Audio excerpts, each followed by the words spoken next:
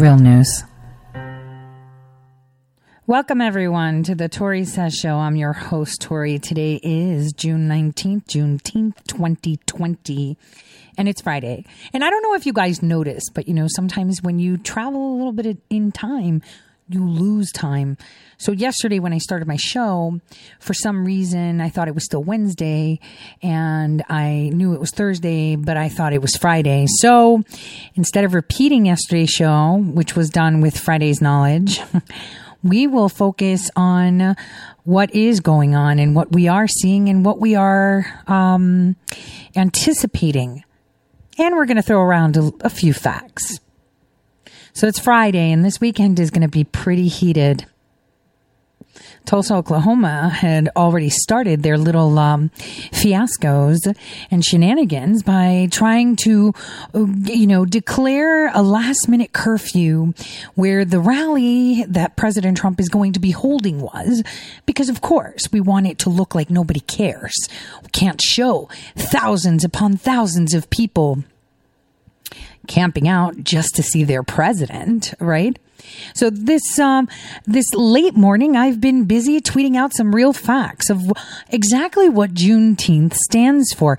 And, I never really appreciated Juneteenth as much as I did when revisiting the story of Rehoshida, who was what they say is the last slave that came on a slave ship.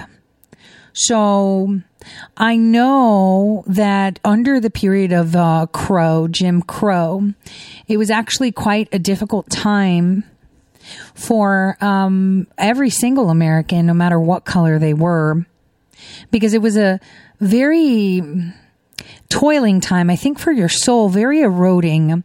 The treatment that was provided to people that they see as lesser class citizens, right? Lesser class human beings, or as they would refer to them, animals. Because, with all this time that we have in our hands being locked in, it would be a shame for no one to go online to the Library of Congress and pull up newspapers from the 1800s, specifically 1859, 1860, 1861, 63, 65. Take a look at how they would refer to human beings and how they referred to the Republican Party, which was called Black Republicans. Throughout the history of time, human beings have evolved from where they were. I don't know, I guess if you want to say cavemen, right? We were genetically upgraded just a couple hundred years ago anyway, but let's pretend that the history that they tell us is correct. Think of the evolution. Back in the day, it was okay to smack your wife around. Back in the day, it was okay to have brothels, like openly. It was okay to have concubines. It was okay to have harems, right? It was okay to hang a man in the square because he stole something or killed someone. It was okay to puncture a man's abdomen and then use like this rotisserie device and pull out their intestines. Very graphic, right? But they used to do that in the public square, and people used to come with popcorn. Well, not popcorn, but whatever, snacks, cheering on that he was killed, right? So executions never came from lynching, okay? They came as a form of punishment. Because, the ACLU tried to say that, executions were done, they came out of lynching, which is all rubbish. I mean, come on, who believes that? Now, slaves, that's a really weird term. See, throughout history, I can tell you that slaves were paid with room and board, kind of like what kibbutzes are in Israel. I've been to a kibbutz. Basically, you live there free. You don't have to pay for anything. You eat for free, but you pick oranges or figs, whatever farm you're on. having done a short stint there, it's kind of convenient for someone when they want to write a book or don't know where they're going, or maybe they're on a mission, but whatever it is, it's a good stop off point to allow someone to just do a task and just exist sometimes, take that peace moment. I've done it at a nunnery too. It's just that time you take to yourself where you just don't have to think and don't have to worry about surviving, eating, or sleeping, but just enjoying the moment. And, if you break it down, what I did in the kibbutz is what we consider slavery.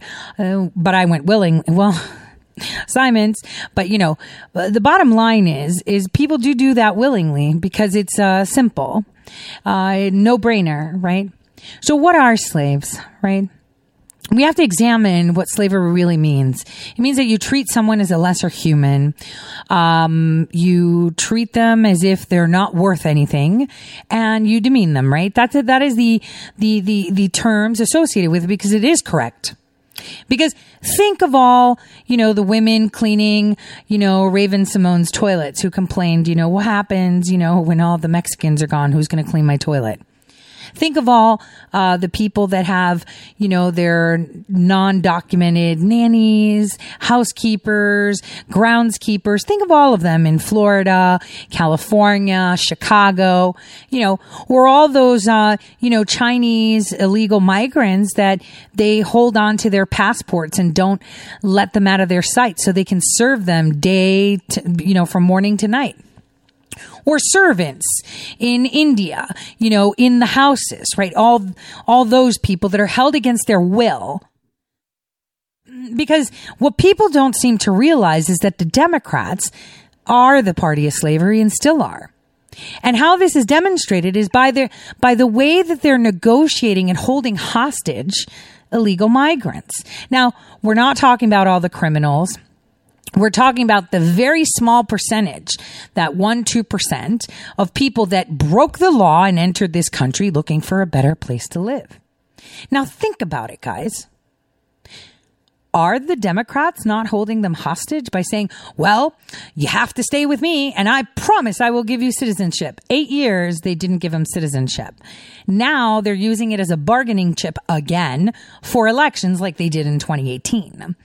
So in essence, the actual slaves in this mix are the undocumented migrants.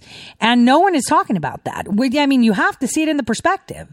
They have their life in their hands, and they have been toying with them for all these years under Barack Hussein Obama, who made this unconstitutional, unsubstantiated DACA, whatever you want to call it. It's an atrocity. It shows just how little value they give to those human lives, because do they not have lives? There's people that escaped Venezuela, Peru, Argentina, Colombia, Ecuador, right? All of them, they ran. Other people that had gotten mixed up with cartels.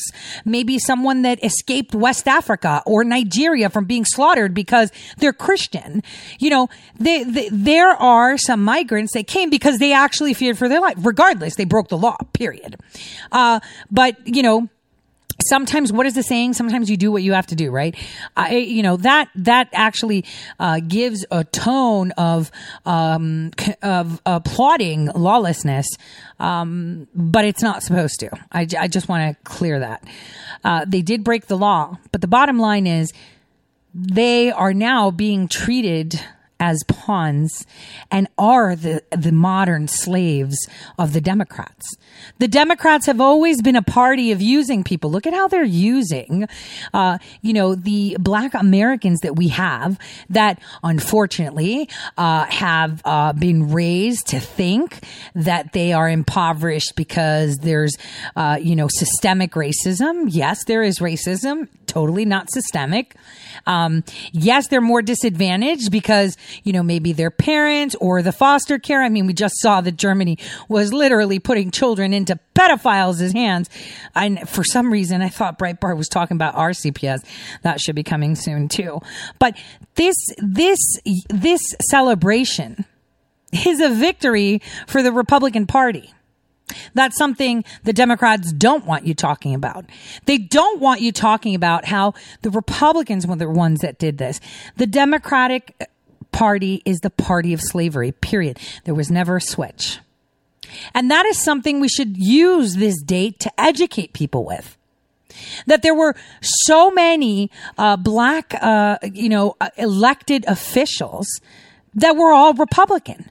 And how the first 7, right, that were elected were actually challenged. You know, in Florida, Josiah Walls, actually, he was born a slave, was forced to fight for the Confederate, and then he was captured by the Union Army. And then, after he was captured, he enlisted in the Union Army and became an officer. After that, he became a state congressman in Florida. And guess what? The Republican Party loved him. The people loved him, but the Democrats didn't. They challenged him twice and eliminated him. Another one, what was his name? I'm trying to remember again. Jefferson Long from Georgia. He was born a slave, built a business, ran for Congress within his state, as a congressman for the state of Georgia. He made money. He was an entrepreneur. He was great, and lo and behold, the Democrats were so upset that the state of Georgia was being represented by a black man that they boycotted his business and caused him extreme financial harm. And this is the same toolbook, can you see it, that they're using today. They use the same ways. I mean, in Florida, the minute they got back the House, they eliminated Josiah Walls twice. So in reality, we lack the ability to remember and embrace history. Therefore, others can run and do as they please and say as they please. Now, Juneteenth, while it is a conservative and Republican victory, I don't see the GOP reminding the world that this is a GOP victory, that we did it. So why is the GOP not saying it? We are in charge of doing that. So I'm going to be retweeting that all day. So if you're on Twitter, I've tweeted out, let's not forget, Juneteenth is a GOP victory. History is history, no matter how many statues you tear down. The Democrats were and are the party of slavery. And this is a fact, bona fide fact, no, diddling about or anything, bona fide fact. And it's something that nobody wants to hear, of course, right? So let me tell you who the 7 first senators and Republican senators and congressmen that were black were before the 1900s. So we had Senator Revels from Mississippi. We had Benjamin Turner from Alabama. We had DeLarge from South Carolina. And he was pretty awesome, actually. He did a lot. So I told you about Long, and I told you about Walls.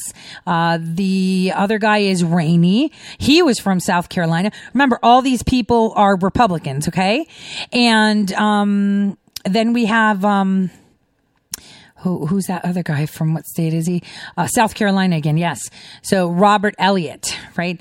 So all of these people, because people only remember just a few names, but they were all elected between 1870 and 1871. Black men. Now, if you compare that to the Democrat Party, it's very few. And, they're not the ones that are for the people. We have to remember that. I mean, it's just so heartbreaking that history is not remembered correctly. But, that's the thing. Those that have money and power are the ones that can write the future and rewrite history. Not only money, but you have to have power of travel too. So today we're supposed to have celebrations. Today we're supposed to be reminding everyone that this is a Republican holiday. We have to keep reminding that to people, that this is a Republican holiday. This is a Republican victory. We did this. Conservatives, people that actually believed in the Constitution of the United States. Now, this weekend, there are marathons being held of Burn America Burn, by old money sipping on their wine while all the peasants sit there and destroy the nation. Are we going to let it happen? Is it going to happen?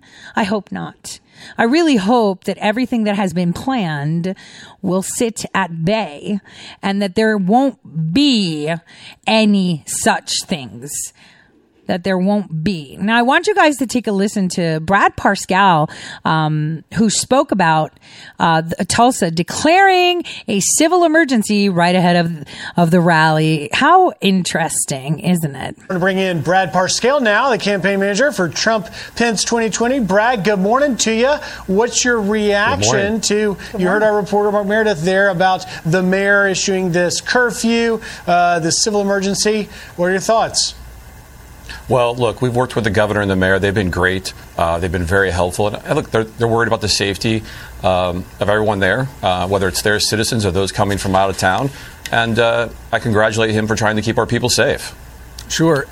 What the mayor's directive says, I have received information from the Tulsa Police Department and other law enforcement agencies that shows that individuals from organized groups who have been involved in destructive or violent behavior in other states are planning to travel to the city of Tulsa for purposes of causing unrest in and around the rally.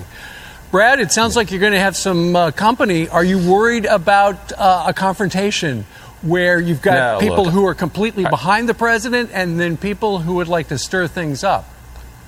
I've been here since day one, and I've found all Trump supporters to be really, caring, loving people that care about this country. I think you see people coming in, they're trying to disrupt. They're trying to create scenes. They want to make internet moments. They want to do the things we see. I think you saw it in the president's Twitter account yesterday, the tweets he put out. They want that moment where CNN or some other fake news media can try to make it look like a Trump supporter is not a loving and caring person. And I have a great feeling that we're going to see 100,000 MAGA supporters down there just wanting to see this country reopen. Okay, so Brad, let's talk about some of the polls. The Fox News polls show that Joe Biden is widening his lead over President Trump. I'll read you some of what some of the people that were polled were saying. The biggest motivation to vote for the president, 63% of Biden's supporters said that they're going to vote because they fear that Trump will win. 33% of Trump supporters said they fear Biden will win. Enthusiasm for the candidate. Biden supporters, 31% enthusiastic. Trump supporters, 62% enthusiastic. And then lastly, if they were voting today, they say 50% said Biden, 38% said Trump. Last month, 48% said Biden and 40% said Trump. What's your reaction? Well, first of all, being in the 2016 campaign, it was close to 150. I don't have the exact number. Public polls came out in the last 6 weeks. I think less than a handful of them showed the president winning. Most states like Michigan, Wisconsin, there was never one public poll that ever said we were winning. And guess what? The president won them. I've always said, and I said this in 2016, the public polling system's broken. We're underpolled. There's a large percentage of Trump supporters that fear, reprisal of someone saying to them, why would you be voting for Trump? And then you look at the enthusiasm gap. The president is going to turn out more voters. People aren't excited for Joe Biden. He's hiding in his basement. He doesn't want to come out. And his handlers can't even let him speak. And I think that's going to continue to show that the president has the right direction for this country, and he's going to win 4 more years. And our internal numbers continue to show the direction towards victory. Brad, it's been 77 days since Vice President Biden held a press conference. Reporters like myself pay attention to these things. I want to take you, though, to the president's tweet, because you mentioned 2016. The president, then candidate Trump, released a list of his Supreme Court picks, and it was a very successful tactic. Now we have him tweeting that he will release by September 1st a new list of conservative Supreme Court justice nominees. What's your thoughts on that? Well, I think this is one of the most important things that people across America need to know. Most likely the president get 1 or 2 more Supreme Court picks in another term. I think this is very crucial for the future of this country. It could support, having a conservative court for another generation. I think this is extremely important. Americans need to know, for whatever policy and whatever thing they think, one of the most important things the president can do is nominate people to the Supreme Court. And this president's already done 2 great picks. And I hope he can get 2 great picks in his second term as well, and I think it's one of the most important issues, and it's probably one of the most important of our lifetime. I'm sure you were watching a couple of days ago, Brad, when Joe Biden came out of his basement and went and lambasted the President of the United States for the COVID response. That was not a press conference because reporters were not able to ask anything. Mr. Biden hasn't really presented himself to the press per se, and now I understand that your campaign has asked Rudy Giuliani to come on board and try to get the commission that handles the presidential debates to get more debates. Yes. Obviously, you want to present the contrast between Joe Biden and Donald Trump. How would you describe that contrast? Well, first of all, Steve, I consider our people around the president's staff, I consider his people handlers. So they bring him up on stage, they tell him what to say, and hope to God nobody from press will ask him any questions so we can actually see what's happening there. But I'll talk about the debates. What we see is them wanting to have debates after voting's already started. We're going to see probably some record mail-in voting, absentee votings this year because of COVID.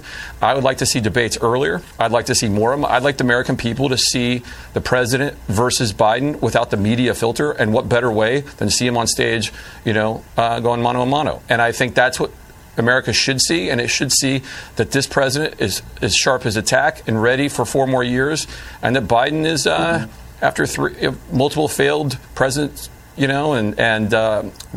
runs. He's just not all there anymore. And I feel sorry for him, and I hope Jill takes care of him, and we can see him live the rest of his life in peace. So, Brad, there's censorship on the campaign trail among these social media outlets. Twitter is labeling one of President Trump's tweets manipulated media. Facebook says it's going to censor Trump's 2020 ads for organized hate. You worried about this?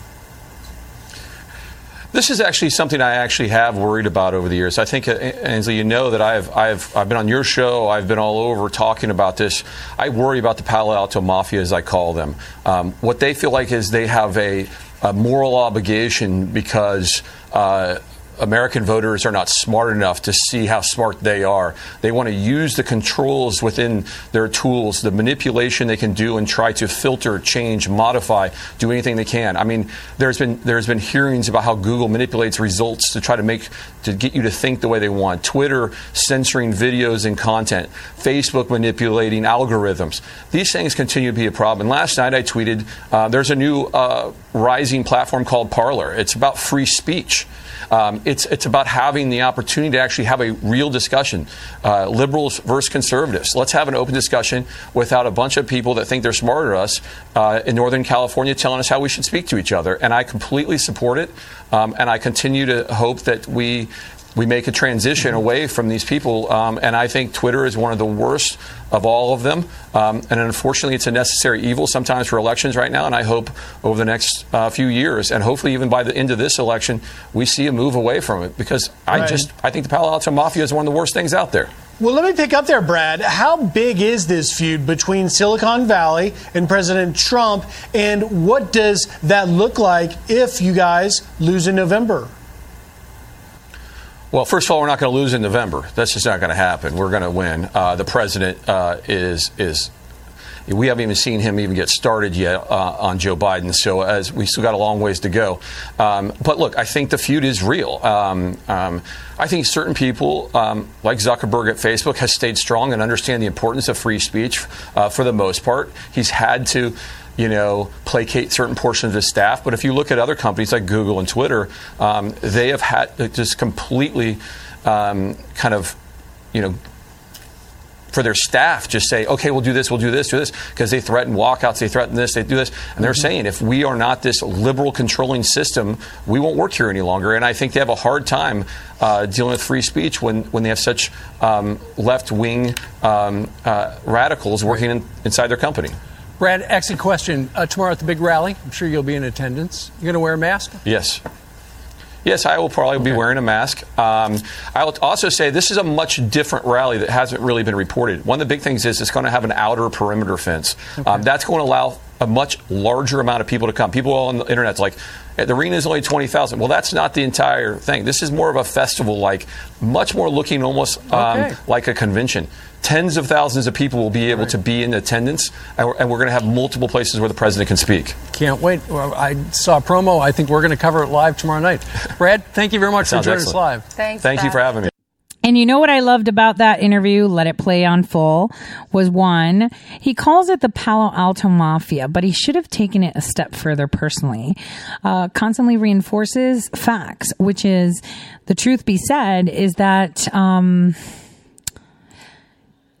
Joe Biden has handlers, period.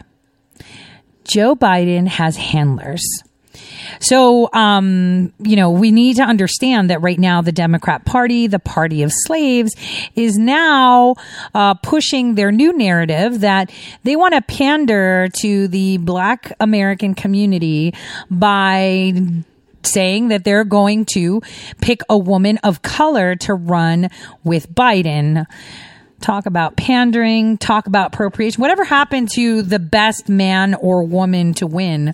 Handing it to you just because of your skin color and your sex is just racist, if you ask me, and sounds totally unfair when there could be qualified anybody in between that they are refusing to look at. But they're putting Dementia Joe first.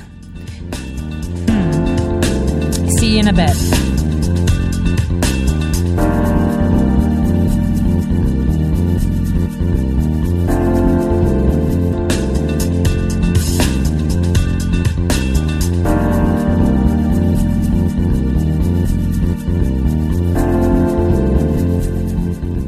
All right, welcome back, everyone, to the Tori Says Show. I thought that I would start this half hour with a trip back in time to listen to our president and see, has anything changed from then until now?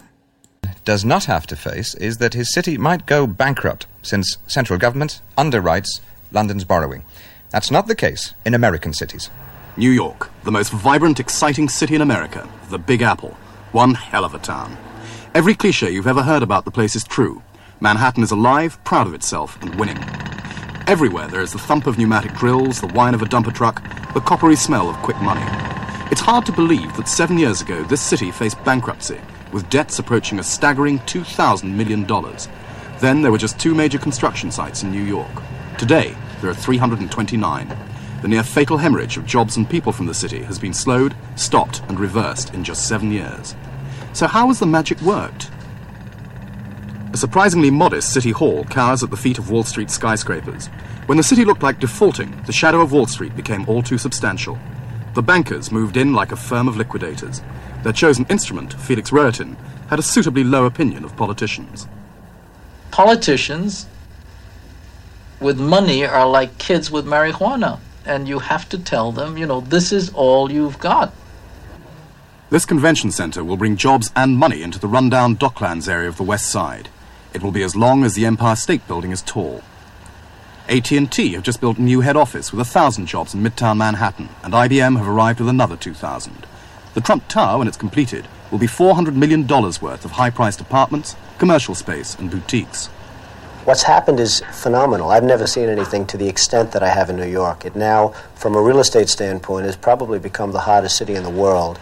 People are flocking here by droves. And I guess a lot of things had to do with it. Mostly, I feel, it was the psychology of making New York a winner as opposed to a loser. It's a nice line, but straight public relations. The tax holiday that the Trump Organization was given to build this hotel in 42nd Street is worth $45 million. But Donald Trump wouldn't dream of blushing. Probably it's the greatest thing that the city ever did, and I think the city is the first to acknowledge it.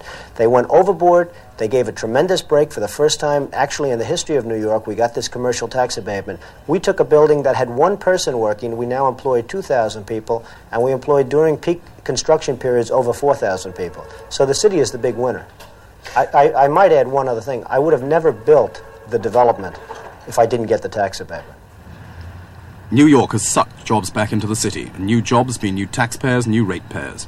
The tax base of New York has increased by $3,000 million in 7 years, and the turning tide has washed back quite a few of the frightened middle-class New Yorkers who left when times were bad. Do you find New York a saner, less violent, less frightening place than when you left it? I think so, especially in certain neighborhoods, certain pockets. I think people have been drawn together for many reasons over the years, politically, and realize that they need to work together on a much more broad scale than before. So the threat of bankruptcy might have had some quite good social effects. Possibly. That kind of thing always brings New Yorkers together. Blackouts, threat of bankruptcy, any kind of thing like that tends to bring the community together. And the community is increasingly middle class. It has to be. A tax-subsidized development by Trump has turned a rundown area like 42nd Street into a desirable address. Soho used to be a low-rent garment district. Today, property prices and rents are sky-high. Shops and restaurants are mushrooming, and the working class have moved out. It's all very reminiscent of Islington in the late 60s. When the bankers told New York there was no such thing as a free lunch, they removed the power of the vote from the people who might object. Which may be why the South Bronx makes a deprived area like Newham look like paradise. Dispossessed by a boom that was engineered largely at their expense, it was blue-collar jobs that were axed and welfare payments that were cut to pay for Donald Trump's tax breaks. The poor of this area grew so desperate a few years ago that they started to burn down their homes. Manhattan may be thriving, but crime has rocketed by 25% in 2 years, and parts of the city are in agony. Felix Rohatyn would argue that without a rich man's table, there are no crumbs for the poor. I think in a democratic society, it is very difficult to legislate sacrifice. I think when you have growth, you can legislate growth, you can allocate it among the various constituencies, and as long as there's a rough element of justice to it and everybody gets his little piece of it in one way or another, you have a minimum of dislocations. I think when it comes to functioning under a limited amount of resources, or a shrinking amount of resources where you really have to allocate sacrifice, it's very difficult to do that under the existing political structures. And therefore, structures like MAC or the Financial Control Board, which are, as you say, somewhat autocratic, at least afford both the politicians, the labor leaders, all those elected officials who have to justify themselves to their constituents, an excuse for doing things which they know they ought to do, but which they really don't have the either the power or the survivability to do by themselves. Mayor Ed Koch is one of the most popular New York politicians since the war, and in American terms, he's left-wing. But he knows that real power lies in Wall Street, which is why he's at a banker's lunch today. Even so, he believes the threat of bankruptcy was essential to the recovery of the city. Oh, I doubt that the city would have been turned around had we not suddenly confronted that we were spending money that we didn't have and then required to take the actions which were taken even before I became the mayor in the years 75 through 78. It would have been very difficult, if not impossible, to do hadn't the situation arisen where people suddenly were confronted with the fact that if we didn't take those actions, the city couldn't survive. The imminence of bankruptcy in 75, and we'll never go bankrupt, and we are fiscally one of the strongest cities in the country today. But the imminence of bankruptcy in 75 definitely made it possible for the then political leaders, and I as the inheritor of that situation, to do more than would otherwise have been possible. If London was cut free from the apron strings and the control of central government, and was left to raise its money on the open market by the issue of bonds, loans, etc., do you think it would have a greater chance of solving its problems because economic reality would be forced on it? Well, I don't know if you would solve your problems. You would certainly have to face the reality of your situation, and I don't think you can begin to solve your problems until you really look at reality. And the reality of your situation would compel you to make some choices as to who pays for what. I mean, to take our transit system, we always have the varying choices of keeping fares low, but at whose expense? Do we tax the automobile person? Do we tax the property owner? And what is the proper relationship between the user and the taxpayer in general? I think certainly you would certainly have some interesting discussions when you got all the parties to the play into one room, which is always the beginning to solving a problem. and had to face the determination as to whether you saw tomorrow rise or whether you went bankrupt. So the reason I bring this up is because New York City is now facing bankruptcy. They are actually facing bankruptcy. And this is why Cuomo is desperate. So back in the day, what they did was they gave no taxes for developers to build businesses, something that President Trump wanted to do too. Now, what they mentioned was that the city took it away from the more impoverished areas and cut food stamps, et cetera, because at that time there weren't any jobs, right? So now New York is at a point where they have the ability to give jobs, can get people off of food stamps, but won't. And they're in that predicament where they have already issued bonds, and put their property up, and they're done. They're really, really done. Now, again, I'm going to say this once more. The reason I bring this up is because this will be a topic of conversation. I saw that a lot of journalists came out to praise Governor Cuomo, and hopefully Governor Cuomo and Mayor de Blasio will be shown for exactly what they are, and that's bad money managers that cannot keep a nation afloat. Now, I wanted to go back a bit to the discussion about big tech and censorship, because this is coming, straight into focus now. So yesterday, the president tweeted out 2 videos. One was a meme by Carpe, which was so cute, and it totally showed the bias of the media and how they take things. And you know what? That was the crying baby that Time magazine put on there. Crying baby was upset because they entered the country legally, and the baby didn't want to be put down. How many times have I put down my kids when they were younger and they would scream like that? No, hold me, I'm tired. So what they did was they photoshopped it, so that was manipulated media, onto the cover as if the baby was being tortured, as if, oh my God, and I'm crying right in front of President Trump. So he played that video, and then the other amazing video that puts into perspective how certain stories are being told by the media and blown out of proportion by Paul Martinez. I was so excited to see it go around again. Anyway, so those 2 videos were played. One thing I noticed, and I'm glad that people saw my tweet under President Trump's tweet, but I saw that there was a message saying that it's manipulated media. We all knew that. It was totally fake. It was a meme, but it was trying to make a point. And the fact that Twitter had to come in as Captain Obvious to say, well, this is manipulated media. Well, why don't you say it was manipulated media when they were showing explosions happening, but they were actually from Kentucky shooting off cannons? Why don't you say it's manipulated media when they used fake pictures? Why don't you say that? No, because we can't have that. We need to show that, President Trump is wrong. Again, look.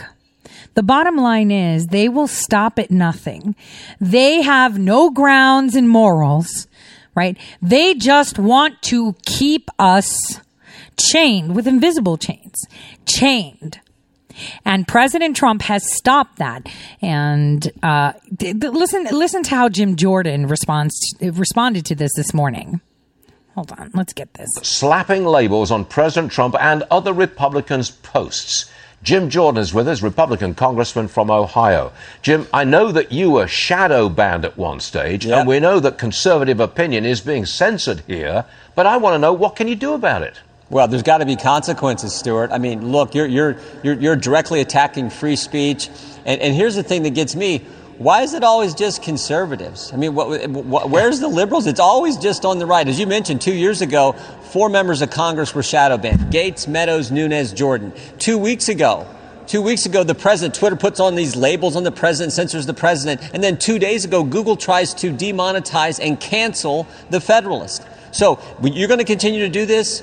there has to be consequence because this is a direct attack on the First Amendment. Well, we're looking at all kinds of it, whether it's the 230 issue, whatever it is. There's got to be liability. There's got to be consequences for these platforms who are systematically, it now appears, to be going after conservatives and only conservatives. Just last night, they went after the president on a video he put out that was obviously, everyone knows that, has seen that video. Everyone knows what he was doing. And yet, this got to be labeled and it's got to be changed. So this is scary where we're headed. And it's important that Congress step up and figure out what the right remedy is and then execute that remedy. Right, what do you make about the rally tomorrow in Tulsa, Oklahoma? I know they're lining up already. Are you smiling or shaking your head? I'm not sure where you're going on this. No, it's I'm going to be there. It's great to see that this, the American people connect with this president because they know this president's doing what he said he would do, having results, getting results, and is fighting for them. And what a contrast. Where we got 1 million people who want to come to Tulsa, Oklahoma for the first big rally now, post-coronavirus. First big 1 million people signing up for this who want to come, and Joe Biden who's still staying in the basement. So that is the contrast right there. This president who wants to go out and talk to the American people, the very people he's been fighting for, versus Joe Biden, who I guess even Terry McAuliffe said today that they're better off keeping Joe Biden in the basement. So that's the contrast that's shaping up for this fall. And I think the American people who are so fed up with everything they're seeing in this politically corrupt cancel culture. I mean, Stuart, you can't even take your boys fishing and wear the wrong T-shirt and you get in trouble, right? Yeah. I mean, this is crazy where it's headed. What about the polls? What do you make of these polls? Every single reputable poll that I've seen puts Joe Biden ahead of Donald Trump, and the latest Fox poll puts Biden 12 points ahead of the president. I mean, you can't just dismiss this. No, but I will say this. In 2016, every reputable poll had Hillary Clinton ahead. Sure. And she was, 99-1, favored the day of the election. And boy, once the real poll happened on election day, suddenly those numbers changed. And we all know that, obviously President Trump won. So I think the same dynamics in play. Look, here's what I see across the Midwest. I see. Last weekend was Flag Day, American flags everywhere, and guess what was right beside them? Trump 2020 flags. That's what I see because so many people, they may not tell a pollster what they're thinking, but so many people are voting with putting the flag out, and they will be voting the right way on Election Day. They are sick of what the left is up to in this country. They are sick of this whole idea, this whole concept, this insane public policy proposal from the Democrats which says defund the police, dismantle police departments. I mean, they are sick of all this, and they want someone who's fighting for their values, fighting for the things he told them he was going to do, and that's President Trump. And it is President Trump. It is. And he's being fought from every single side there is. Whoever can fight him, they want it done. Now, I'm going to tell you a little tidbit that not a lot of people know. Now, as I've mentioned many, many, many times, the United States of Europe, was something that was a push from the Brookings Institute. I'm pointing this out to you guys, just so you know. Now, I happen to be in a place called Malta in 2007. And I can tell you that Malta, being one of the smallest places there is one of the biggest centers of corruption. Anyone who is anyone meets in Malta. There is a group of persons. Some of them you know, right? Some of them you don't. Like George Soros. But this place holds meetings that are even higher than the Bilderberg. They're so secretive. We even have jet setters and shipping families. Well, the usual bloodlines like Henri de Castries, right? We have so many of them. Now, I want you guys to know that the Castries had pushed for a more Americanized type, Europe, right? And that is something that, the CIA. Hold on a second. You do know that the CIA was the one that funded the Bilderberg group, right?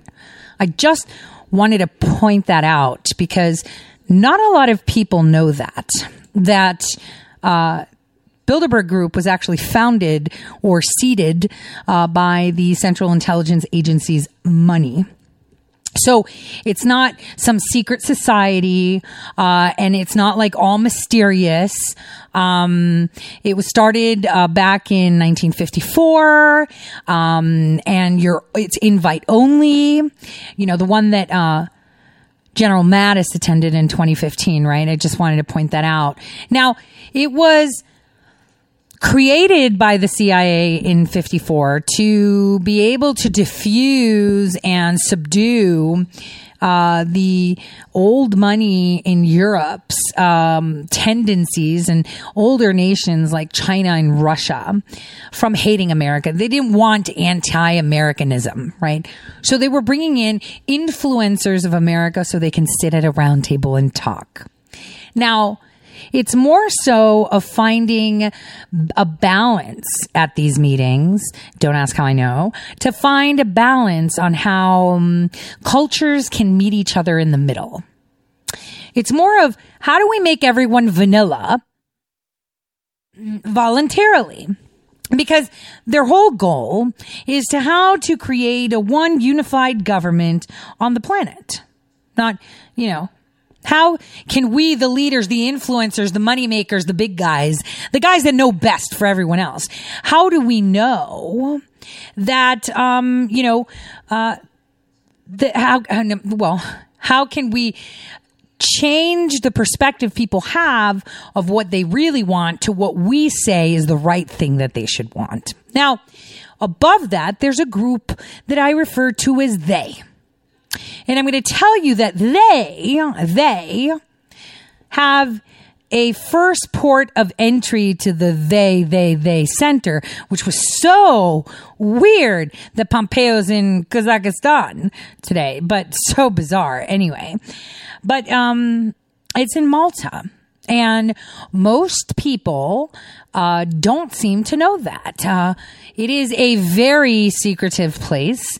This is a place that nobody really talks about, and I think I should. I thought I would mention it now before the break. And this weekend, while you stay indoors with good food, family, video games, movies, because maybe if you're in a bigger city, it might not turn out so good. Look into it. Look into how much you can't find about it. That's it. But we still have libraries and we still have books that haven't been pulled, especially in like the little old libraries, right?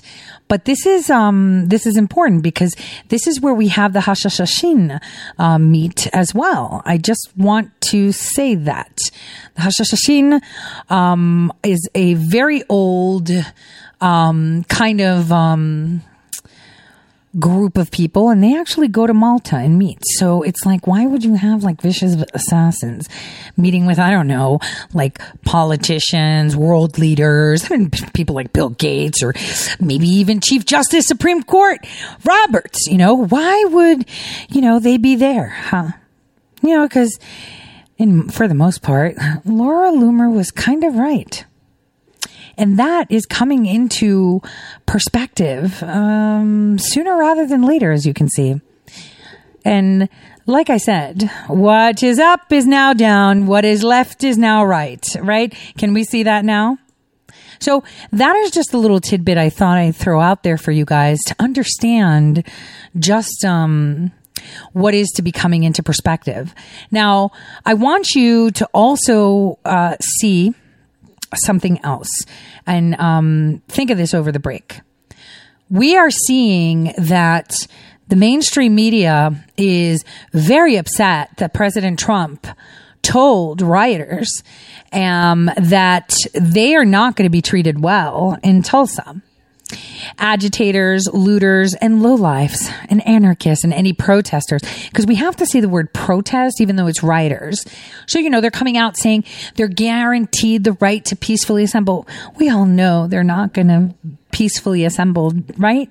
You all know that because it's a race bait war. It is a war. A super war. And not only that, we're seeing on Twitter now, Venmo and Cash App are trending. Give me some money because I'm black. I kid you not. 116,000 tweets. And they're like, hey, Cash App me money. I'm sending money, $200 to the first 900 people. Shows how much she had. And they're sending it out. This is what they do, guys. This is exactly what they do. They give you crumbs so you come back to them. That's what they do.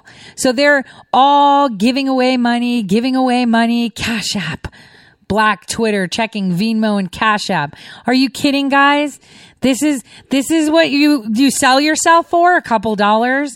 Is that your dignity? Man, this awakening is going to be so rude. I'll see you guys after the break.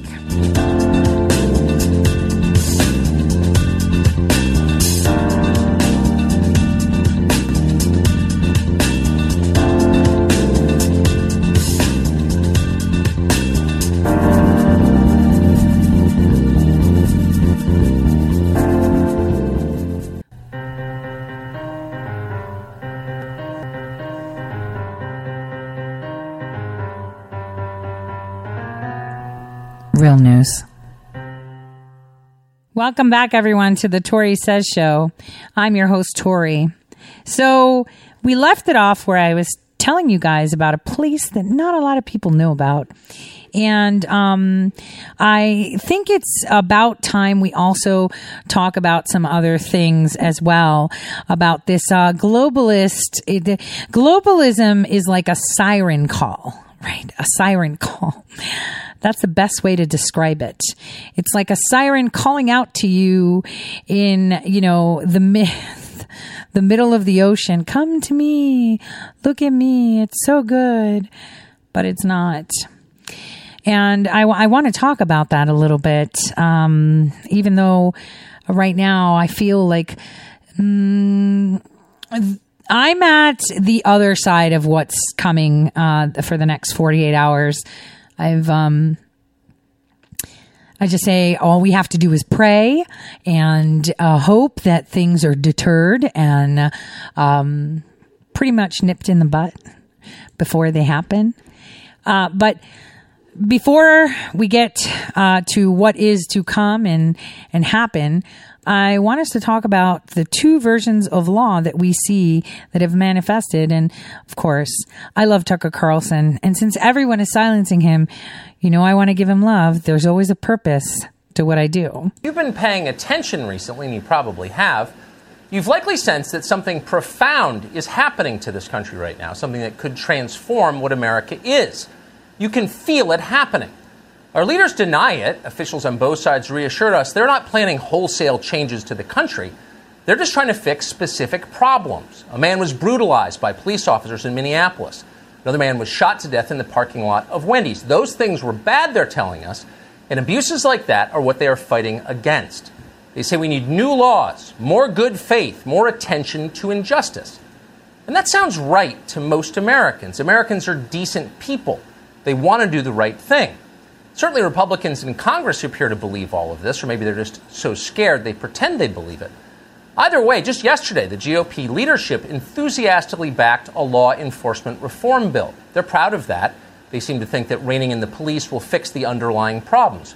And pretty soon we can all get back to living in 2014 again. Republicans appear to believe this is a policy debate. But Democrats know better than that. They don't lie to themselves. They understand there is a revolution in progress. The death of George Floyd may have sparked widespread outrage, sincere outrage, and they may share that outrage. But they also know that what is happening now has very little to do with George Floyd or people like him. Like all revolutions, the point is to destroy the current system and replace it with something new. But replace it with what? That's the question the rest of us should be asking right now. We should know what's coming. We know what we have now. Our current system has been in place for hundreds of years. It's based on a very simple idea. All people are created by God with equal moral value, period. Every one of them. For that reason, and that reason alone, all Americans are treated equally under the laws of the United States. In this country, we judge you for what you do, not how you were born. That idea has been the defining principle of America since the 18th century. It's the main reason we are the fairest society in the world. It's the reason people move here. To the extent America has failed to live up to that principle of equality, we are ashamed of it. We should be. Equality is the most important thing we have. We should defend it. We should practice it. Now, for the first time in our history, we're witnessing a broad and powerful attack on the principle of equality. Daily, we are told that all people are not, in fact, created equal. Some were born with moral stain, others were not. Some Americans are guilty, some are innocent. Nothing can change this because it was all determined at birth. All we can do is respond accordingly. People in favored groups must be held to one standard. Those in disfavored groups, the morally tainted ones, must be held to another standard. The country retains one set of laws, mostly for the sake of formality, but we must apply those laws in very different ways, according to the DNA and the background of the accused. If that sounds familiar, it's because this kind of system we just described, a system based on heredity and blood guilt, has been very common in history. It was the rule in feudal Europe, for example, and in the totalitarian regimes on that continent more recently. It's still in practice in parts of the world. In North Korea, children are sent to prison camps for the sins of their ancestors. And unfortunately, we have seen it here too. You may have wondered how politicians could have justified practices as perverse as slavery and Jim Crow in a country with a constitution like ours. And the answer is simple. By arguing that not all people are created equal. Some had lesser moral value from birth. That's what they said. Those people carried the stain of sin with them. You were allowed to treat them differently based on who they were. At the time, many understood that this was a lie. Slavery persisted for hundreds of years, but there were always some in authority who considered it evil. Not evil simply because it was abusive, which of course it was, but because the existence of it violated the central principle of this country. And they were right. Where are those people now? Look around. Is anyone empowered defending absolute equality under the law? If there was ever a time to remind America that we all have equal value under God, that time is right now. But no one in charge is saying that. Our leaders are cowards when we need them to be brave. They are muddled when we need them to think clearly. It's possible they no longer even believe in equality. 40 years ago, this was a middle-class country, and as a result, America had strongly egalitarian values. Pretty much everyone used commercial airports and ate at McDonald's. Do you remember that? People talked without irony about their rights as citizens and taxpayers. You couldn't pay extra to jump to the head of the line at Disney World. The idea that someone like Jeffrey Epstein could beat a sex charge because he was rich would have shocked us then. We would have demanded an investigation into just how Jeffrey Epstein died. Why? Because Americans hated corruption. They saw corruption as an offense against equality. That was 40 years ago. Things have been moving in the opposite direction ever since. We now accept uncritically the claim that some people deserve better treatment based on how they were born, and some deserve worse. This is the most poisonous and the most destructive of all ideas. Other nations understand that. Rwanda has made it a crime to make ethnic appeals during elections, to practice identity politics, because they know very well where that leads. Yet identity politics is accelerating here. It shouldn't surprise you that most of the people pushing this poison are benefiting from it. They're using the recent chaos to codify dangerous trends already in progress. A permanently unequal society where some citizens are elevated and others are crushed. Winners and losers preordained by law. That's the country they're working toward. At the same time, and this is always the tell, they lecture you with maximum self-righteousness about how they're doing precisely the opposite of that. What they're really doing, they claim, is upholding equality under the law.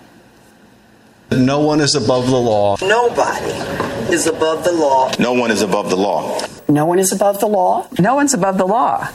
No one is above the law. That no person is above the law. Nobody should be above the law. Nobody should be above the law. No one is above the law. No one is above the law, they scold, meaning you aren't. You are not above their laws. You must obey those laws to the letter, or you will face certain punishment. Others, meanwhile, get a pass or an entirely separate set of laws. Revolutionaries don't acknowledge universal standards. Increasingly, they admit this out loud. They're not pretending anymore. In California, Democrats are moving to repeal Proposition 209. 209 explicitly bans racial discrimination in hiring and education. In other words, Democrats in California are now fighting for discrimination. This is not considered strange in 2020. No one even mentions it. A couple of weeks ago, Governor Andy Beshear of Kentucky announced plans to bring universal health insurance to his state, but not for all citizens, just for people with the right skin color. Everyone else would pay, but only certain ethnic groups would benefit. Andy Beshear is still in office tonight. No one has tried to impeach him for suggesting this, because ideas like this are everywhere now. They're totally unchallenged. This is the most divisive possible way to run a country. If you wanted to make certain that your children would hate each other, you would hold them to different standards. And they certainly would. There is a reason that racial tension is rising in this country. It's by design. But race is not the only dividing line. The coronavirus lockdowns have nothing to do with race, with white or black, thank God. They're probably the only thing in America right now that doesn't. Quarantines are instead scientific. They're purely a matter of public health. That's what they told us, and we believe them. We sat passively as they destroyed our country's economy, as they indicted Americans for trying to make a living. And then the Black Lives Matter riots started, and we learned that it was all fake. The very same officials who threatened us with arrest for going outside urged their own voters to flood the streets. And they did, and no one was punished. How could this happen? It was such a flagrant double standard, not even hidden, right in your face. They didn't try to explain it. They didn't bother to justify it. Why? Anyone familiar with totalitarian regimes can tell you exactly why and what's going on. This is ritual humiliation. Forcing people to accept mistreatment is a time-tested way to subdue them. Of course we're not treating you fairly, they're telling us. You don't deserve fairness. You deserve what you get. That's the message. And after a while, the population accepts this. Some believe it. They blame themselves. That's the goal. But we should never accept it. The promise of absolute equality under the law is all we have.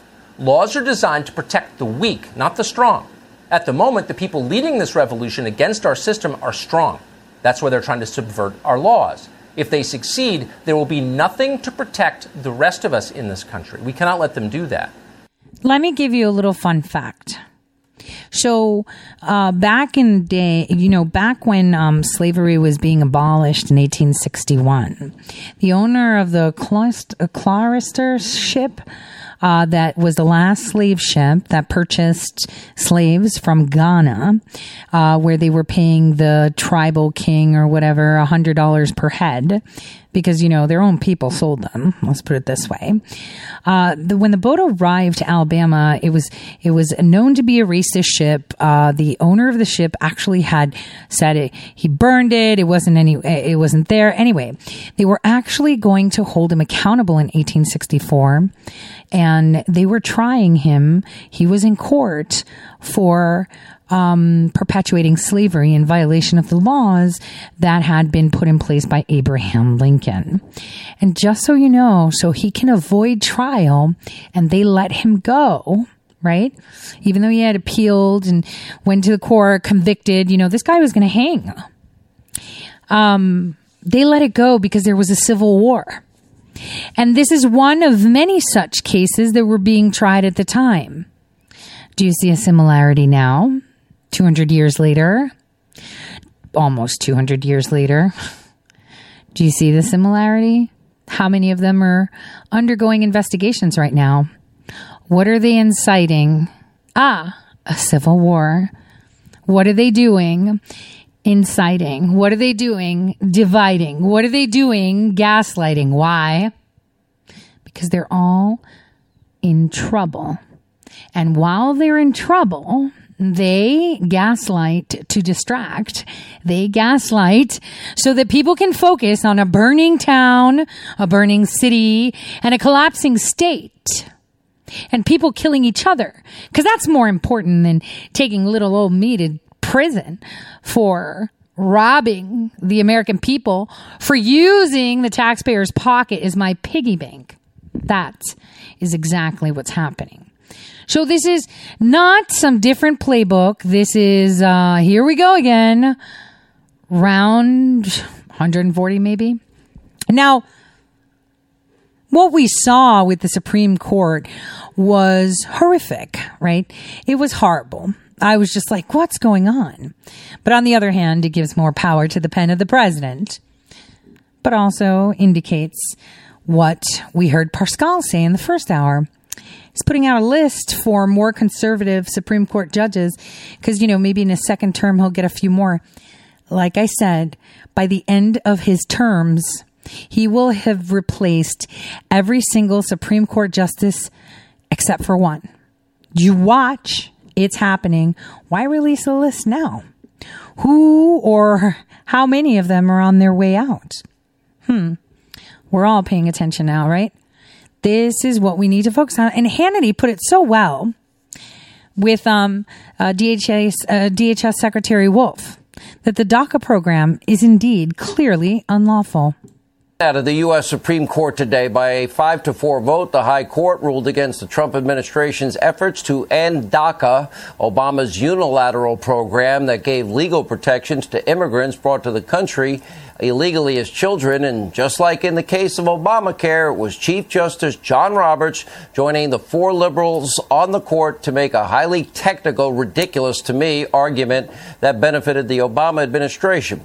Now, even Barack Obama himself recognized he can't do this by executive fiat, but he did it anyway. Before rolling out DACA in 2012, Obama said he needed an act of Congress to help the so-called dreamers. Watch this clip of him addressing immigration activists in 2011. Now, I know some people want me to bypass Congress and change the laws on my own. The idea of doing things on my own is very tempting. I promise you, not just on immigration reform. But that's not how our system works. That's not how our democracy functions. Democratic Republic, here was reaction. Acting DHS Secretary Chad Wolf. Chad, he's admitting he didn't have the power to do it. He did it anyway. John Roberts did this with health care. Maybe he wants a different job title in his life because it's certainly not following the law by any reasonable expectation, any reasonable analysis that I see. Well, Sean, what I can tell you is that the DACA program is clearly unlawful. And even the Supreme Court today, in their opinion, said that the Department of Homeland Security has the authority to rescind it. They simply didn't like the way that we were doing it. And I think that's troubling to me because what we saw under the Obama administration, a clip that you just played, is they made this program out of thin air, did it on a turn of a dime. This administration has thought long about this, thoughtful about this, decided to wind this unlawful program down over a series of 6 months. And again, what we have is a Supreme Court saying that's not good enough. You need to go back at it. You need to relook at that. And that's very troubling to me. Yeah, well, and he himself admitted, Obama, that he couldn't do it, but then he did it anyway. So was it constitutional? Because I don't believe it was. That's absolutely right. So we have one administration making a program. We have a second administration, another administration taking a look at how do we wind down an unlawful program. What the Obama administration did is create a new law, a new visa or a new program, a deferred action program out of thin air. Congress is the right role to do this. We have been begging Congress to address the DACA recipients. They have decided not to do this time and time again. The president has been clear on this. He wants a legal solution and not a political solution to this issue. Very disappointed in the decision today, but we'll keep at it. And unfortunately, while we're going to keep at it, any DACA, any illegal migrant applying, USCIS is taking all their applications and they will be entertained. This is where we're at, guys. We're at the point where, they're constantly pushing the envelope to see how far it will go. And, that's a tactic that the corrupt organizations always have. But, DACA is going to come to an end. I mean, at the end of the day, because the Democrats have pushed this DACA, they pushed DACA first, and it took a big reverse motion, right? They threatened shutdowns because of DACA and everything. So now they've got this DACA thing covered. But the decision from the Supreme Court actually indicates that our president may indeed have the power to strike it down with a pen a lot faster than others may think. Now, I want to tell you that there was a strange interview that happened with Representative Gates introducing his son, but not his son, Nestor, on Tucker Carlson's show last night. I want to play it. Then we'll go to break because I want us to think about it. And then we'll talk about it just a little bit. Okay? Take a listen. The Cultural Revolution now in progress is making a dangerous turn. It's actually been here for quite some time. You're watching elected leaders say you are not allowed to participate in our system if you're the wrong color. During a recent argument on the House floor, Democratic Congressman Cedric Richmond of Louisiana argued that some people just shouldn't be in the debate because they're the wrong skin color or their children are. Richmond's claims started off with a fight with Florida Congressman Matt Gaetz. You all are white males. You never lived in my shoes, and you do not know what it's like to be an African-American male. Are you suggesting that you're certain that none of us have non-white children? Because you reflected on your black son and you said none of us could understand. Matt, stop. I'm not about to get sidetracked about the color of our children. We're talking about black kids. I reclaim my time. It is not about the color of your kids. It is about black males, black people in the streets that are getting killed. And if one of them happens to be your kid, I'm concerned about him too. And clearly I'm more concerned about him than you are. So let's be clear about that. You're claiming you're more concerned for my family than I do? Who in the hell do you think you are? Gentlemen, if the shoe fits. You don't know how much we care about our families. Kick dog holler. You should take those words down. I know you care about your family and love your family. The gentleman will suspend. The gentleman will suspend. The time belongs to the gentleman from Louisiana. Cedric, would you yield? Was that a nerve? Yeah, you damn I yield right to the gentleman from Louisiana. When you attack people on the basis of their race and their children, you get exchanges like that. It's disgusting. Of course, Cedric Richmond will never be disciplined for it. Afterward, Matt Gaetz issued this statement on Twitter. For all those wondering, this is my son Nestor. We share no blood, but he is my life. He came from Cuba legally, of course, 6 years ago and lives with me in Florida. Congressman Matt Gaetz joins us tonight. Congressman, thanks so much for coming on. So, Cedric Richmond, who, by the way, went to Tulane Law School and brags about his Harvard degree, Mr. Oppressed character here, was telling you that you're not allowed to participate in the conversation because of your skin color? I believe everyone should be able to participate if they're black, white, or otherwise. And it's certainly offensive to have someone tell you that, you don't know what a certain experience is like when they know nothing about you.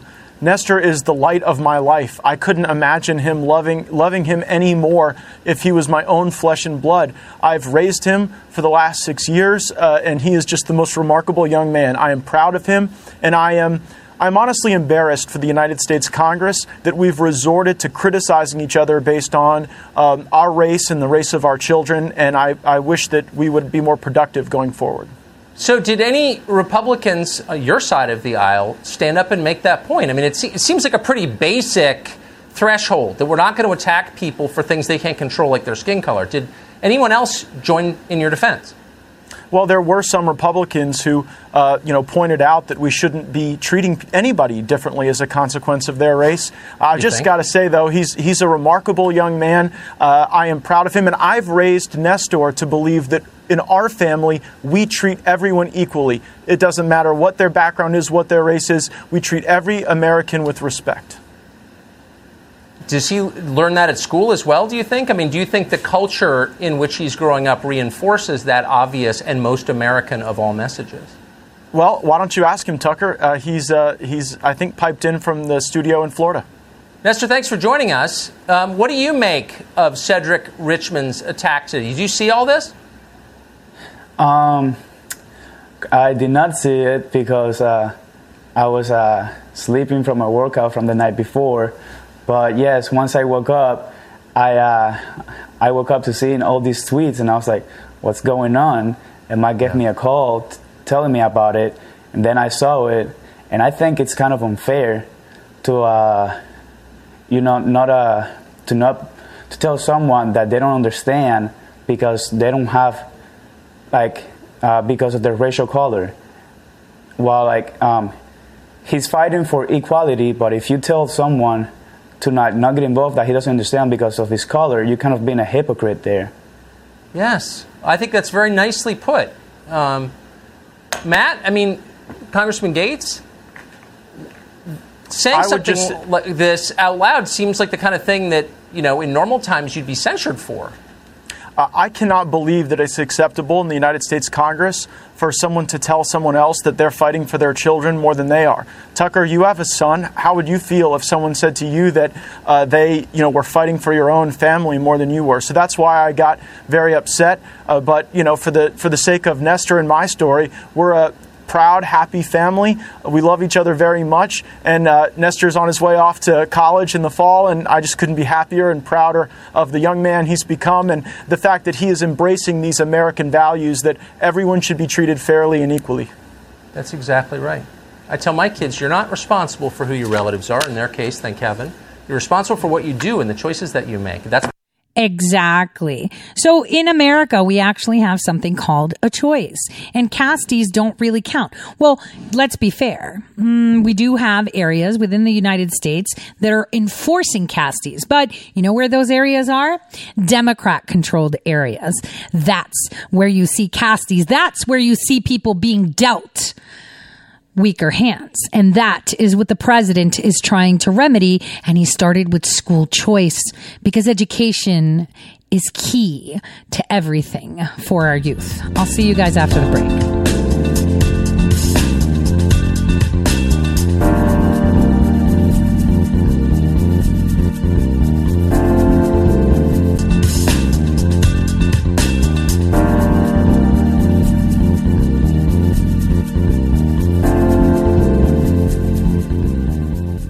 Wow. So this is the last half hour. We're going to talk some real truth.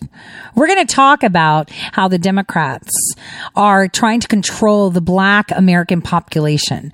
We're going to talk about this because, I always look through to look back.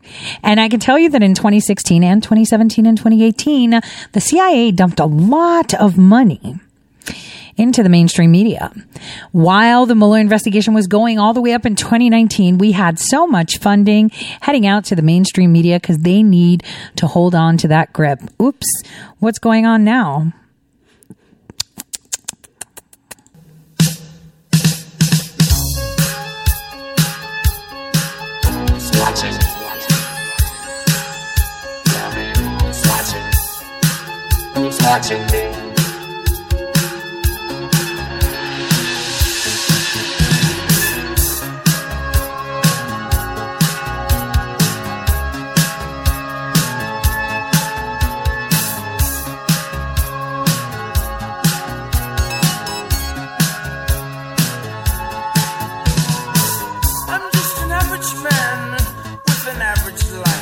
I work from 9 to 5.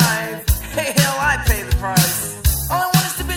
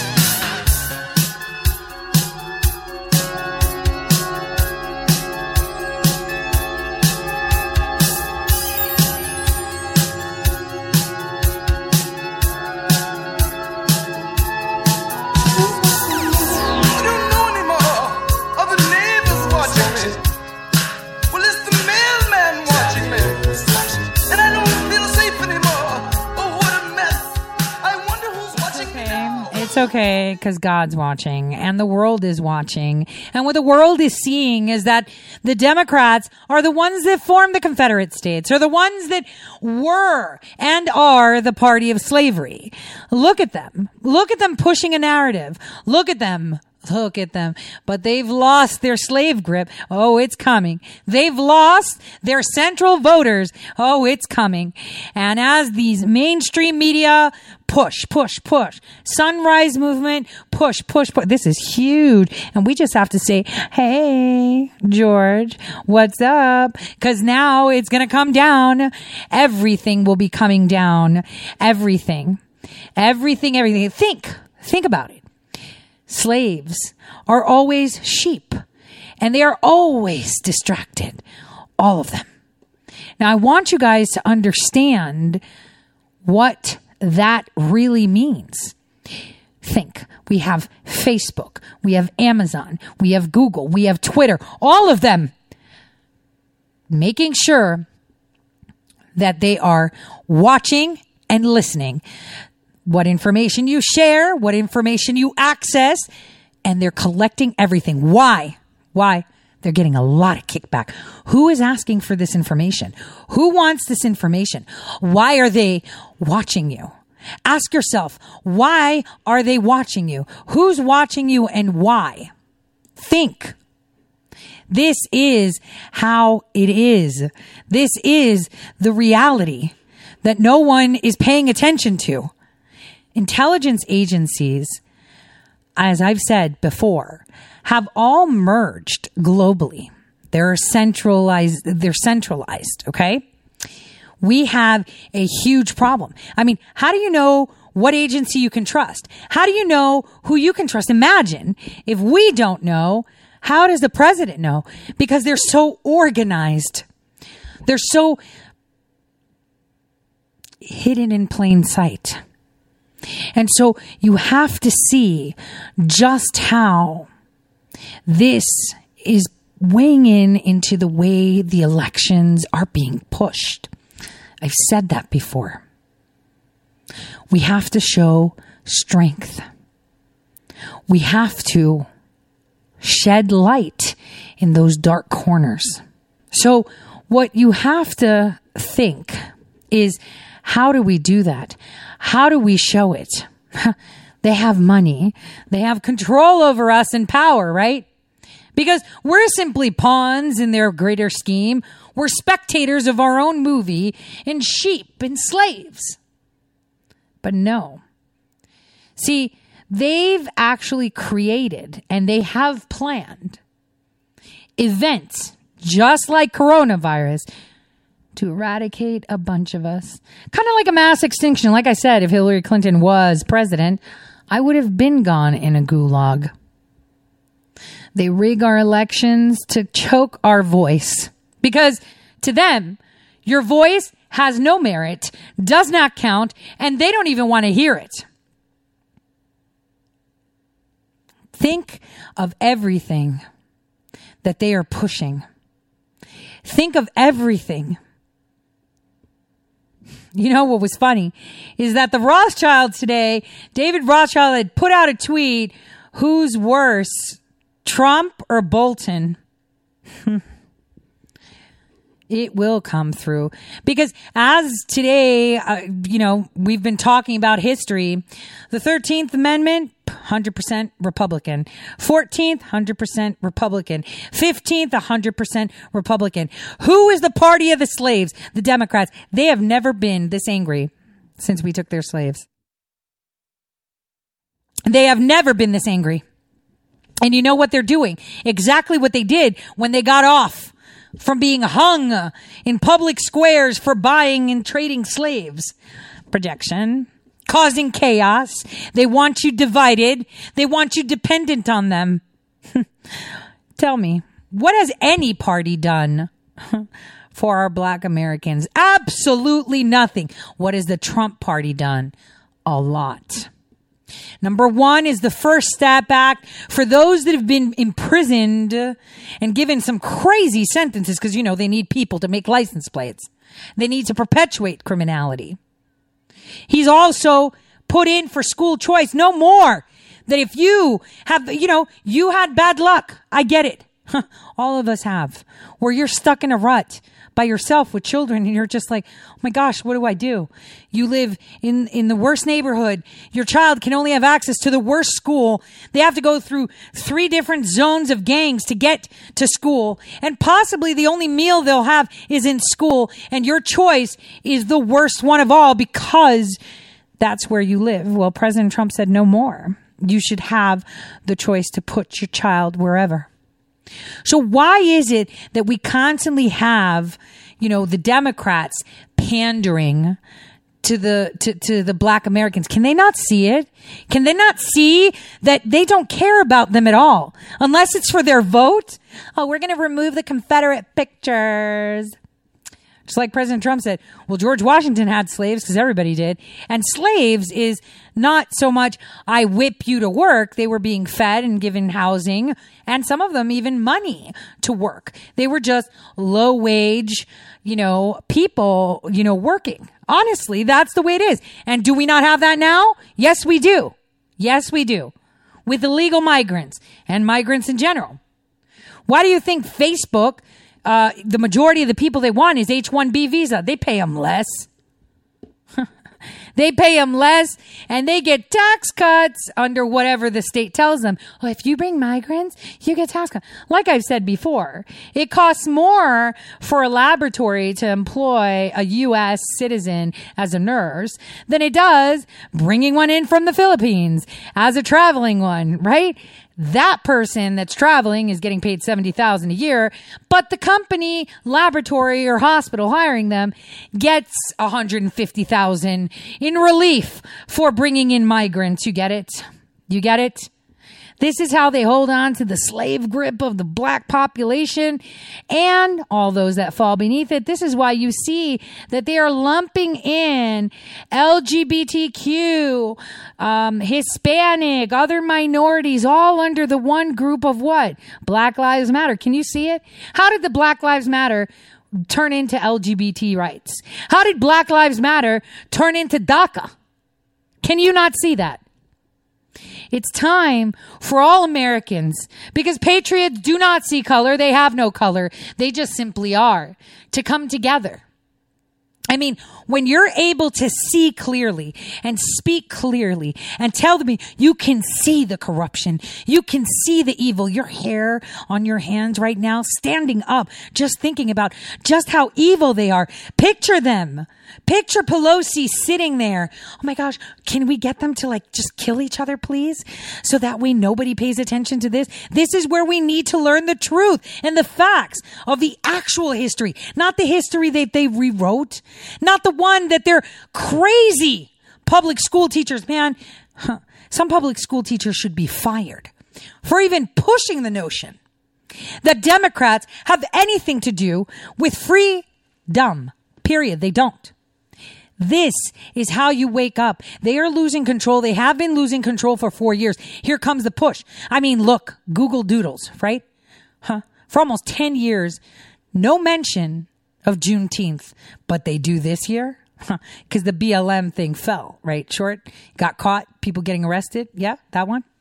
So now they're pushing that. Who are the real fascists, you guys? Who are the ones waving a flag that is equatable to that of the Nazis? Who are the real racists? That is what we are seeing now. We can see it. They're losing their slave grip hold, and they are so upset beyond belief. They are so upset, and I make them okay. Okay, you should. You should. And this is a song dedicated to all those that are thinking of exiting the Democratic Party.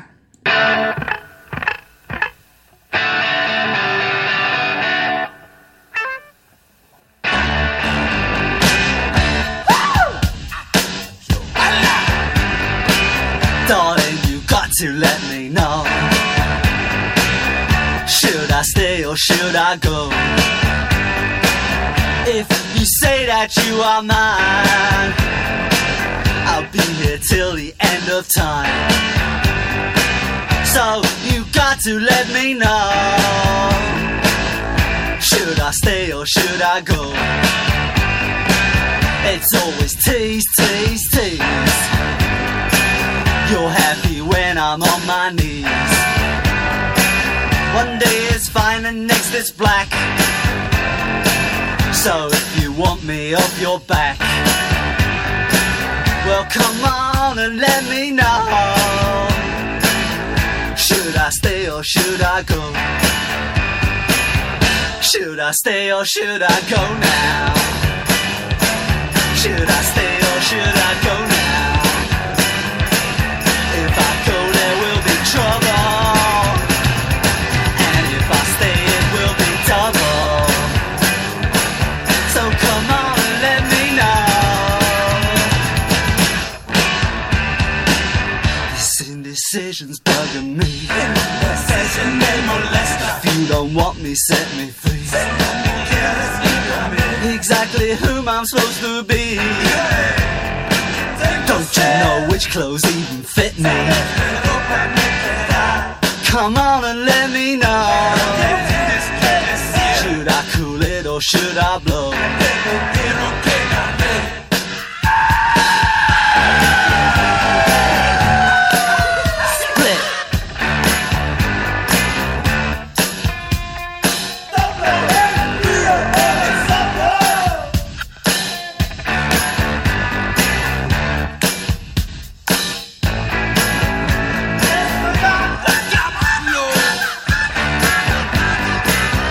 Should I stay or should I go now? Should I stay or should I go now? If I go there will be trouble, and if I stay it will be double. So you gotta let me know. Should I cool it or should I blow? Should I stay or should I go now? Trouble, and if I stay it will be double. So you gotta let me know. Should I stay or should I go? Yep, you should definitely go. We need to get rid of the Democrat Party and their ideology. I'm more than fine with multiple representation, tons of parties, not a one, not a two-party system. They give you the illusion that it's a two-party system. It's always been a one-party system because neither the Republicans lately nor the Democrats have ever done anything. And the Republicans have shifted to Democrats after the after 1969, I would say the Republicans were very similar to the Democrats. It's been a one-party system for a while. So it's time to gain our republic back. This is not your simple 4-year election. This is the election that is their new civil war. They broke out in war. They increased the division when they were all going to hang. All of them. All of them. And, you know, they never were tried. Never were tried. Because why? Because there was a war. More important things to focus on than trying to get us, right? That's exactly what they said. And that's exactly what they did. Well, this time we're not going to let that happen, are we? This time we're going to hold them accountable. And unfortunately, many of us have looking glasses that can see beautiful things and can see exactly who, what, when, and where very well. So here we are. There was the announcement by the press secretary speaking. She's live now. I'm going to play the tail end of it. Here we go. Let me start it. It's been live for a while. Here we go. Let's go. There we go. That he believes that the immigrants who were brought here as children under no fault of their own should be taken care of. So first, one note on DACA. One thing I would say about yesterday's ruling is that really this was a situation where you had all of the justices saying that President Trump was essentially right on the law on DACA. You had the majority, and the majority opinion, quote, "The dispute before the court is not whether DHS may rescind DACA. All parties agree that it may be rescinded. The dispute is instead primarily about the procedure the agency followed in doing so." So in other words, words, President Trump was right on the law here. It was unlawful the way President Obama went about this. But as for the way forward, I just was in and was speaking with the president and the chief of staff about this, and we're looking at documents currently, and we're going to move forward in a responsible way and cure some of the remedies and the unlawfulness that we see with the previous memo that brought DACA into place. But we want to find a compassionate way to do this. So that's the notes I have as to how we'll be moving forward. Kristen. Thank you, Kayleigh. Now that we're about 24 hours away from this rally tomorrow in Tulsa, you have the World Health Organization director saying that the world is in a new and dangerous phase in terms of COVID cases. You have cases rising in Oklahoma. You have the Tulsa mayor declaring a civil emergency. Given all of this together, are there any discussions, any reservations within the West Wing about going forward with this indoor rally tomorrow in a state where COVID cases are on the rise? Well, first, let me note about the civil emergency. Bynum declared a civil emergency after law enforcement informed the mayor about the individuals from the organized groups that I just noted who are intent on engaging in destruction. But with regard to Oklahoma, I would refer you to Governor Stitt's comments. He said yesterday we went to phase 3 on June 1st, so we're 56 days into our reopening plan, and currently we have under 200 people in the hospital across Oklahoma, and he welcomed the president and his supporters for coming. But I guess my question is, behind the scenes, are there any White House officials, just expressing a bit of reservation about going forward 24 hours out? So we are all on board with going to Oklahoma. We're taking appropriate measures like hand sanitizing and temperature checks and masks being provided at the door. But I'd also note to you from the governor of Oklahoma that he says that most of the cases he's seeing are in the 18 to 35 group, where they're seeing a slight increase, and they are asymptomatic individuals, a lot of what they're seeing. And in addition to that, I would also just note that he said that this slight increase was expected as they began to safely reopen 56 days prior. Jen, yes. So hopefully, I'll limit you to 20 questions today. How about that? Thanks, Kayleigh. Will any White House officials be at the rally tomorrow? There will be several White House officials at the rally tomorrow. Will those officials, or will you be there, for example? I will be there. Will you and other White House officials be wearing masks at the rally? It's a personal choice. I won't be wearing a mask. I can't speak for my colleagues. And why won't you wear a mask? Is it sort of a personal political statement? Is it because the president would be disappointed in you if you don't wear a mask? It's a personal decision. I'm tested regularly. I feel that it's safe for me not to be wearing a mask, and I'm in compliance with CDC guidelines, which are recommended but not required. And if I can ask you about last night, the president tweeted out some fake videos, one of which was labeled manipulated media by I was waiting for this. Twitter. Why is the president sharing fake videos on Twitter about two toddlers who are obviously showing a lot of love for one another? It seems as though he's exploiting children to make some sort of crass political point. Why is he sharing fake videos? He was making a point about CNN specifically. He was making a point that CNN has regularly taken him out of context, that in 2019, CNN misleadingly aired a clip from one viewpoint repeatedly to falsely accuse the Covington boys of being, quote, students in MAGA gear harassing a Native American elder. That's a harassing video, a misleading video about children that had really grave consequences for their future. So you're saying it's okay to exploit two toddlers hugging one another on a sidewalk to make some sort of political point. As you know, the president has described members of the press as fake news during the course of this administration. When you share fake videos like that, doesn't that make you fake news? I think the president was making a satirical point that was quite funny if you go and actually watch the video. I think he was making a satire. The point is it was a play on CNN repeatedly taking the president out of context. Like the time when you guys had a chyron that read, "Trump slammed some illegal immigrants, they're animals." Well, guess what? The people he called animals were MS-13 illegal immigrants who regularly mutilate people in this country. Those things are entirely misleading. You don't mind pointing out the president has referred to some Mexican immigrants as rapists. He has tried to pass a Muslim ban in this country. He has described black NFL players as sons of bitches if they take a knee during a football game. That's an absurd attempt to justify the misleading headlines that are regularly on your network. Like I was just walking in, watching CNN as they lauded the quote, rallies in the streets. Are you saying that the president gotta let me stokes finish, this Jim. sort This of- isn't a cable news segment. I'm answering your question right now from the White House podium. You're answering When the I question by walk trying out to of turn it here, around and throw it in when I CNN. You're when not I walk answering out here, the Jim, gist of the question, when I walk which out is, here, Jim, and I see on your network celebratory headlines about the rallies and the protests outside, and you actually said protests and rallies. So in light of a protest, if these gatherings happen in light of a protest or a rally, as you say, that rally is to be condoned, but not the president's rally. I mean, it's appalling. You have one person on your network saying that this is a celebration in the streets, a carnival-like atmosphere. There's a guy with a sign that says free hugs.